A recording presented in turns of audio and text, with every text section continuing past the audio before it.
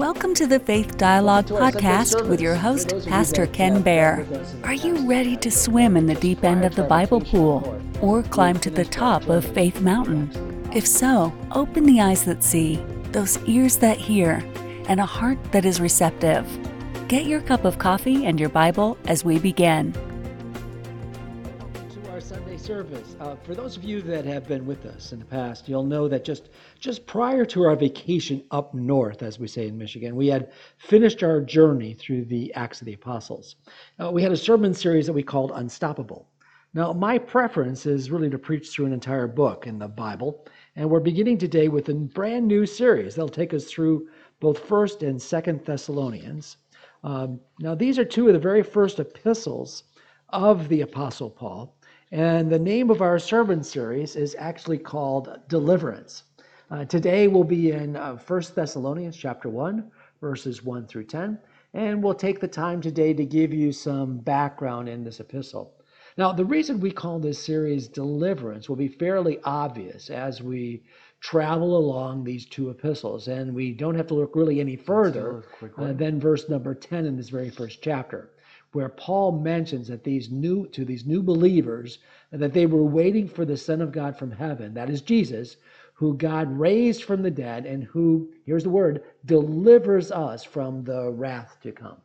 Now, these two letters of Paul to the church in Thessalonica are full of prophecy. They speak very clearly of the day of the Lord, of Jesus' return, of the coming wrath, and we know that as the tribulation. And that's the period that precedes Jesus' physical return to Jerusalem and his reign and rule that we know as the millennial reign of Christ. So let's take a look at when these letters were written and why they were written. Well, in Acts 17, the Apostle Paul is at the beginning of what we know as his second missionary journey. And he arrives in Thessalonica. Now, this is around 50 AD, about 20 years after Jesus had been crucified, buried, and had risen from the dead. Now, this city, by the way, is still there, and it's called Thessaloniki today. I love that word, Thessaloniki. It's a very historically important site. Now, there's ancient ruins, include a Roman forum that goes back to the 2nd century. There's also the triumphal arch of Gallius, who was a Roman empire back in the 3rd century. Now, upon Paul's arrival, Paul and his companions first went to the Jews, which was Paul's normal method of operation, and they visited the chief Jewish synagogue. And the Bible says that they were there for 3 Sabbaths, explaining why Jesus is the Messiah and the Son of God. Now, that's in Acts chapter 17. Now, Paul's teaching focused on the resurrection of Jesus Christ. Now, in Acts 17, we get a brief account of Paul's preaching and their response. This is Acts 17, chapter 17, verse 2. It says, "This Jesus whom I proclaim to you is the Christ." And some of them were persuaded and joined Paul and Silas, as did a great many of the devout Greeks, and not a few of the leading women. Now, when we talked about this, a few months ago when we were in Acts 17, when it says not a few of the leading women, what it's indicating is that it was the women that were convinced. These are the women are the ones that received the message that Paul was preaching. However, many of the Jewish men did not. And nevertheless, the Jews that did not believe caused so much trouble that they caused a riot and actually searched for Paul and Silas and ended up seizing a man named Jason, a Jew, who was providing the hospitality to Paul and his companions. Now, Paul then traveled to Berea, then Athens, and ended up in Corinth. Now, it's important because when Paul was in Corinth, he was likely disheartened and a little bit anxious about the churches that he had just founded. But then he receives a good report from Silas and Timothy, who had stayed behind but eventually caught up with him in Corinth. And they gave him great news of the church in Thessalonica.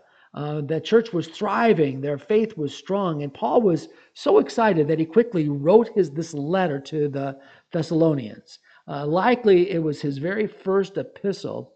An epistle, by the way, just means a letter. It's a letter to a church. So let's get started today in the scripture, and we'll see what Paul has to say to these new believers in Thessalonica. The letter starts with a greeting. Verse 1. Paul, Silvanus, and Timothy, to the church of the Thessalonians, in God the Father and our Lord Jesus Christ. Grace to you and peace from God our Father and the Lord Jesus Christ. What a wonderful greeting. What a wonderful way to start off the letter. You notice that in this epistle, it references Paul, Silvanus, and Timothy. And I love this greeting. To the church of the Thessalonians, in God the Father and the Lord Jesus Christ, grace to you and peace from God. Now, Paul uses this phrase for the very first time, as this is the very first epistle, and it will become recognized as the standard Paulian, and that's how scholars refer to Paul's writing and teaching. They are Paulian. Paul will repeat this same greeting, grace to you and peace from God, in 13 of his epistles, including the letter to the Romans, the Corinthians, along with Galatians, Ephesians, Philippians, Colossians. Some commentators have suggested that Paul's use of grace and peace echoes the blessing spoken over Israel and often included in our benedictions at the end of our services. This is out of Numbers chapter 6, verses 24 and 26. It says, the Lord bless you and keep you. The Lord make his face shine on you and be gracious to you. The Lord turn his face towards you and give you peace. However, I've looked at this, while I have great respect for these commentators, they're obviously very learned and know much more about this than I do. I really believe that Paul is not emphasizing the graciousness of God, but specifically the grace of God. One of Paul's primary message was the grace of God. In Ephesians, for example, Paul states very clearly in Ephesians chapter 2, verse 8, he says, for it is by grace that you've been saved through faith. And this is not of yourself. It's the gift of God. Now, this is key. This grace that Paul speaks of is what differentiates Christianity from all other religions, even from Judaism. It is this realization and insight that the Lord gave to Paul that had him declare that this time, from the time of Pentecost until Jesus returns, is what Paul declared to be the dispensation of the grace of God. Now, that's another scary word, right? Dispensation. But, this is just what the Bible says. And Paul said that it was this ministry that he received from the Lord Jesus to make known the gospel of the grace of God. Now, this was a mystery to all the Old Testament prophets. They knew that God was going to bless all of the people of the earth through the Messiah, but they did not know how that was going to be done. So this is a divine ministry that God would make salvation to all people, to the Jews as well as to the Gentiles, and that God would pour out his grace, his favor on all those who called upon his name. Now, before we move on, I mentioned earlier that the letter is from Paul, Silvanus, and Timothy. Paul was an amazing man, an apostle of God, and he actually did not work by himself. Whenever he could, Paul would work with a team. Here, Paul mentions the men that he worked with. Silvanus, which is another name for Silas, and Silas was on the second missionary journey. And as you may recall from our study of Acts, Timothy was the son of a Greek father and a Jewish mother named Eunice. Timothy was a trusted companion and associate of Paul, and he accompanied Paul on many, many of his missionary journeys.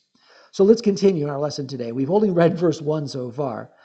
Verse 2, we give thanks to God always for you, always mentioning of you in our prayers, remembering without ceasing your work of faith, your labor of love, and patience of hope in our Lord Jesus Christ, in the sight of our God and Father. Knowing, beloved brethren, your election by God, for our gospel did not come to you in word only, but also in power and in the Holy Spirit, and in much assurance, as you know what kind of men we were among you for your sake.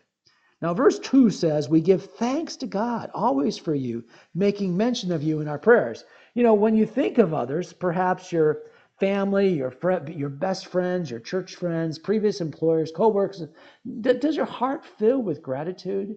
It should. One of the reasons we travel back to Michigan, my wife and I, with our family, is because along with our family, we have friends that we've labored with in churches and in ministry that we get to see there.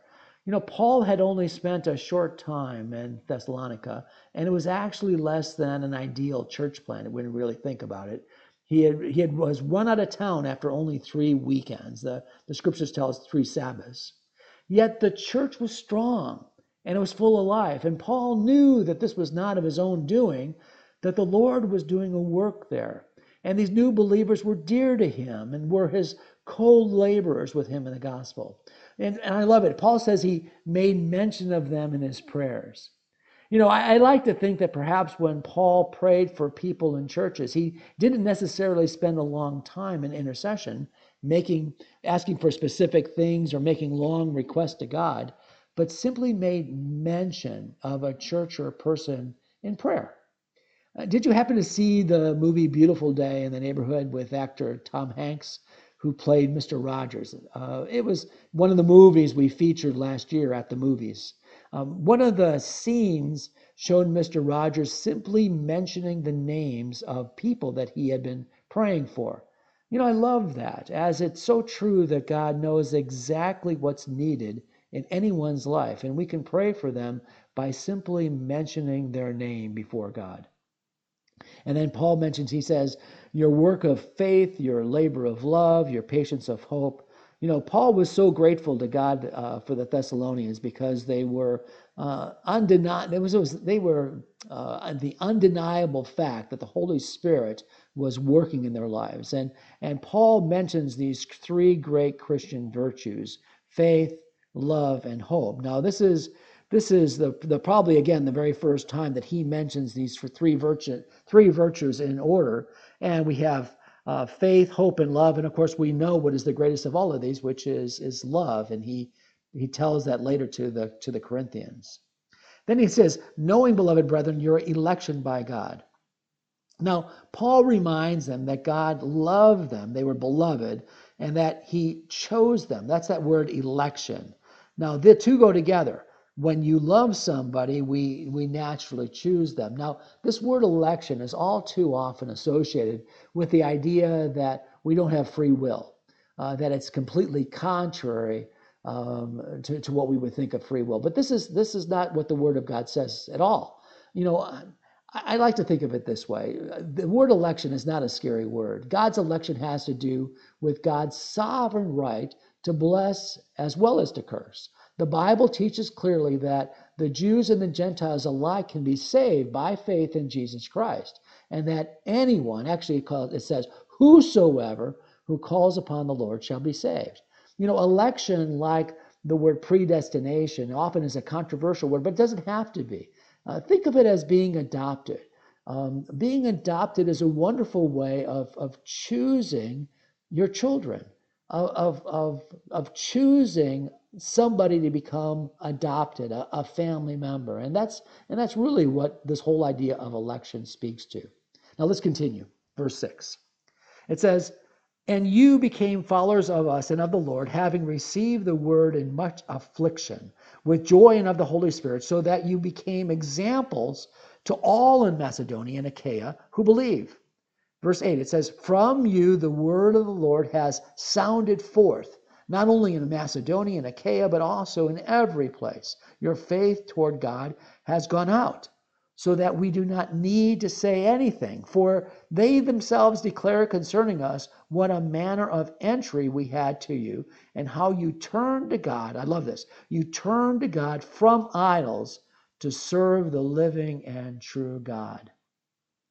I want to call your attention that Paul says, and you became followers of us and of the Lord. Jesus said, follow me. And he said it 13 times in the Gospels. He used these simple words, follow me. And he called Peter, Andrew, James, John, the other apostles. Come, follow me, Jesus said, and I will make you fishers of men. Now, when Jesus says, follow me, he's not just giving an invitation to pray or to travel along for a short time. Actually, when Jesus says, follow me, he's actually talking about a radical decision to abandon the life you wanted to live and find a new life and ultimate joy in following Jesus. Jesus' call to follow him is more than an invitation to pray a prayer. It's really a summons to lose your life and find new life and ultimate joy in being with Christ. Now, these Thessalonians stopped following other things, including many of the Greek idols and practices, and followed after Paul and the Lord. Now, Paul says that it was a good thing for them to follow him. He's not shy about saying follow me, because Paul knew where he was going. Notice that when they became followers of Paul and of Jesus Christ, they became examples to all in Macedonia and Achaia. Now, Macedonia and Achaia are in the same area. It's modern day Greece. One is north and one is south. The Christians in Macedonia and Achaia needed examples. And Paul could not be the only example to them. And these believers in Thessalonica became good examples to them. When my wife and I first started attending a good church, we were really young. We'd only been married 4 or 5 years, and we were starting to have some children. And fortunately, we found a church, and in that church, we were invited to a small group, a home group that met weekly. Now, there were about 5 couples there initially, and most of us were pretty young at the time and had young children. But here's the thing, those men and women that we met with on a weekly basis, they meant the world to us. They really did. We were new in the faith, but many of them had been following the Lord for years since they were children. Now, they were our examples of how to be salt and light, of how to pray, of how to study, how to walk humbly with the Lord. We all need examples, and these Thessalonians were great examples. Paul writes, he says, from you the word of the Lord has sounded forth. Now, that sounded forth, think of a loud ringing sound, like a bell that's ringing. It's sounding forth. We have a church in the area that I love it when the bells ring on the church. It's sounding forth. It's an example. It's a reminder of who Christ is and what he's done. Now, Paul then mentions this testimony that the church of the Thessalonians had. He said, how you turned to God from the idols to serve the living and true God and to wait for his Son from heaven. Their witness wasn't as much what they said, but what they did and who they were. These Thessalonians, they turned from serving idols.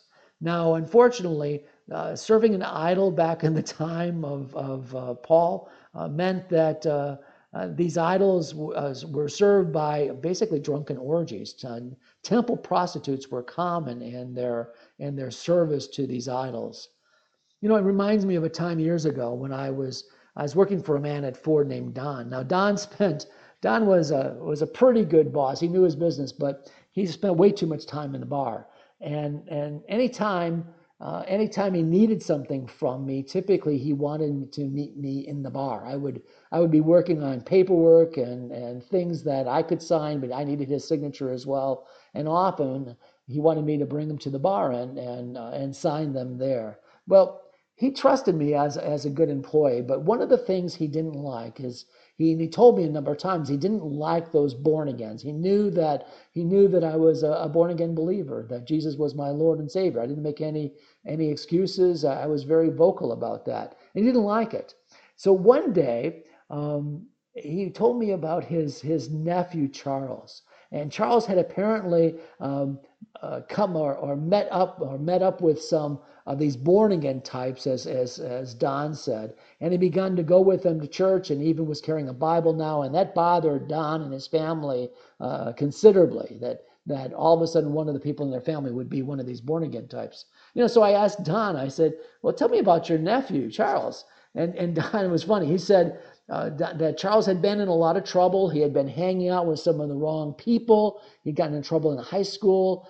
They were even concerned that he might not be able to graduate because he'd been drinking. He got thrown out of school a couple times. His grades had slipped. And so I said, "Well, how long has this been going on, Don?" And Don said, well, actually, since he's been hanging out with these born-agains, his life has kind of turned around. He stopped drinking and he's been going to school and his grades are getting better. That's a problem with that born-again thing. Charles, Don's son, Don's nephew, is actually sounding forth, just like these Thessalonians. He's responded to the gospel and the Lord is doing something new in his life. So let's go on. Very last verse for today, verse 10. It says this. It says, and to wait for his Son from heaven, whom he raised from the dead, even Jesus who delivers us from the wrath to come. Now, this last verse we're looking at today is actually very significant.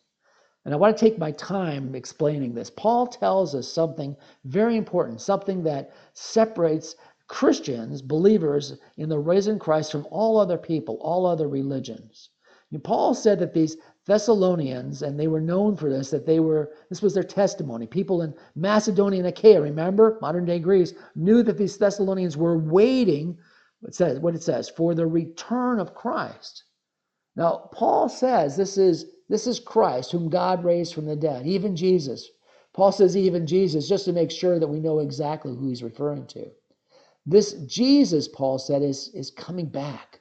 We're to be waiting for him. And get this Jesus will, do you read what it said? Deliver us from the wrath to come. So the question is, for many of you, maybe this is the first time you've heard this, what is this referring to? Well, it's one of the most important cardinal truths of the New Testament. Jesus is coming back. Jesus, it says, will come back in glory. The Bible says he'll set up his kingdom, he'll judge his enemies, he'll reward the faithful, living, and the dead. Now, early Christians believed in the second coming so much that they believed it was imminent. So if something is imminent, it means that it's certain and that it will happen soon, or at least suddenly.